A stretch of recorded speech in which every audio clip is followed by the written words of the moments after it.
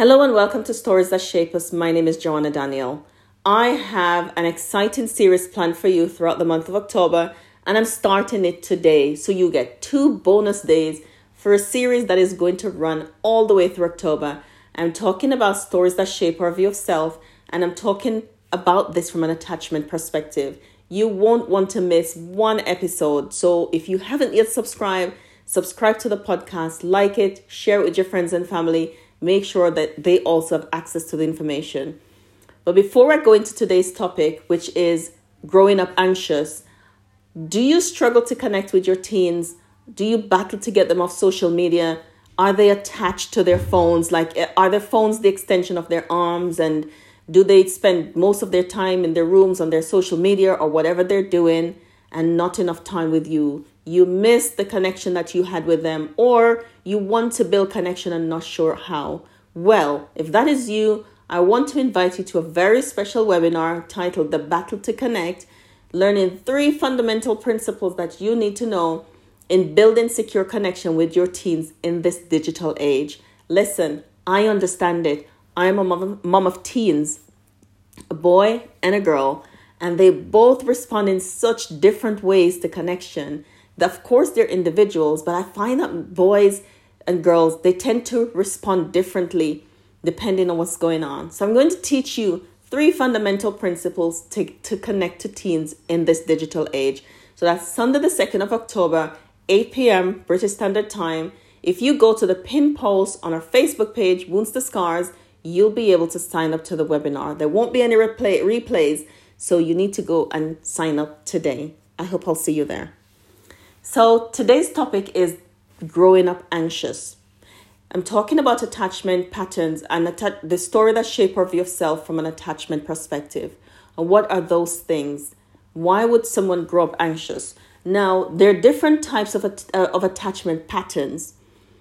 Some of our attachment patterns we inherit. Some of our attachment patterns it is developed through family and circumstances and just what's going on, the role of our caregivers, how we connected with them, how they were able to connect with us. There's a lot of things going on when we come to attachment, all of which I'm going to explain as we go throughout the month of October and as you come onto our webinars. But growing up anxious, one attachment pattern is anxious attachment pattern. However, growing up anxious, you could adopt any attachment pattern. You could be an avoidant attached person or disorganized or a combination of all 3. So when I say growing up anxious, I'm not necessarily connecting it to a specific attachment pattern or a specific attachment style. I'm talking about a child that's growing up anxious and the stories that will tell and the kind of self that is developed as a result of that anxiety. What are some of the things that causes us to grow up anxious? There are a whole host of things. I work from a trauma perspective, and we look a lot at adverse childhood experiences. Some of those things that can cause a child to grow up anxious is growing up in poverty, growing up without not knowing where your next meal is coming from, or whether or not you'll be able to go to school, or whether or not you'll have the resources that are necessary when you get to school, not knowing whether or not there'll be food when you go home. There's a lot of people that's their story. And it doesn't matter where in the world you live, the so-called first world countries like we live in the UK, or so-called third world. And I say it's so-called because there are people who are experiencing poverty all over the world. It's no respecter of place. We're in a recession, they tell us currently. We see the price of things on the supermarket shelves. Everything has gone up. This evening, I was talking to the children as I paid for their music lessons, where the difference with the pound falling and what that means, right? And how much we have to look after our resources. And I feel like having the conversation with children really helps to alleviate anxiety and worry that they might have, because they're aware, they're very clever, they know what's going on. And sometimes as parents, we try to shelter them, we try to hide things from them by not telling them, or we don't have the kind of relationship that means that we can talk to our children and we can explain things to them. I remember when COVID started and I left work that evening. I used to rent an office in town and I was seeing clients, and I usually, after my Monday evening clients, I usually use that opportunity to do food shopping. And so I went, unbeknownst to me, I wasn't watching the news, so I didn't know that everybody was buying up. There was a rush on toilet paper. So I went into the supermarkets to get my regular shopping, and some of the shelves were empty, and I was kind of like, what is going on? There were no flour, no rice, no oats, and stuff like that. And of course, no toilet paper.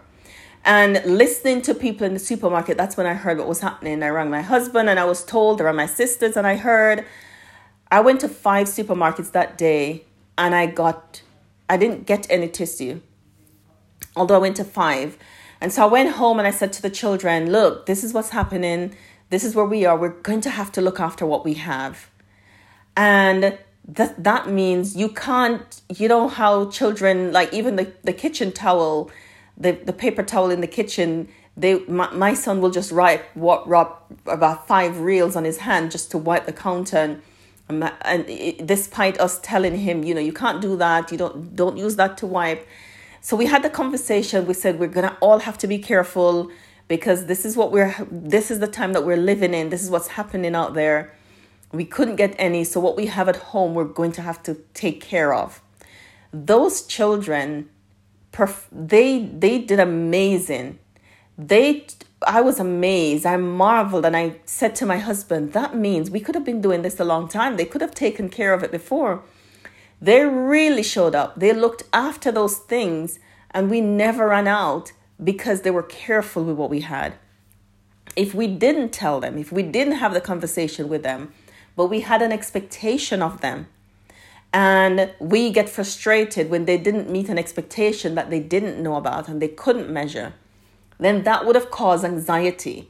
And so these are some of the ways that children grow up anxious, when they're not sure, when there's this fear, there's this unknown, there's this tension that is happening in the home, but they don't know why. Sometimes children will blame themselves for the tension. Sometimes children will blame themselves for different things happening. A parent being ill, they might feel it's their fault. Something running out, they might feel it's their fault. A parent's divorcing, they feel it's their fault.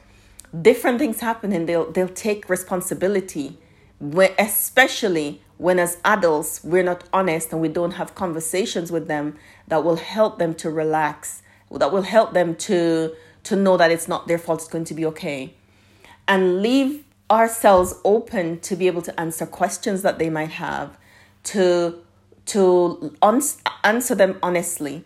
And if so, there are things that we can't tell them, we'll have to say, well, yes, something is happening. We just can't tell you right now, but we'll tell you when it's appropriate, or we'll tell you when at a different time.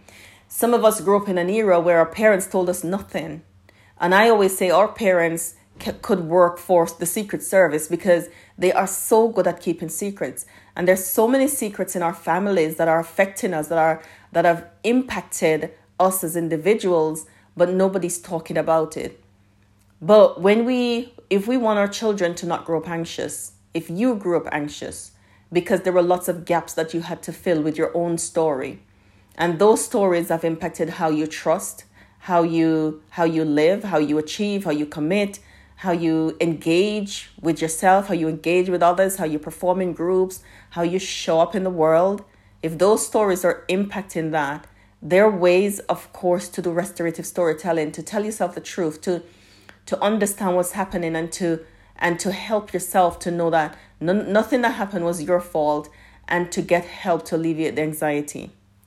If you're a parent and you don't have a special connection with your child that will help you to be able to have these conversations, to be able to spot the anxiety and to be able to help them to regulate so that they can learn how to release tension in their bodies when anything is happening, it is possible to develop this kind of connection with your children that will help them to connect with you. So despite what's going on, it won't matter because they'll have security. Home will be a secure place. Thank you for joining me on Stories That Shape Us. Tomorrow, I'm continuing the attachment series as I am doing all the way through October. I hope you'll join me on the next story.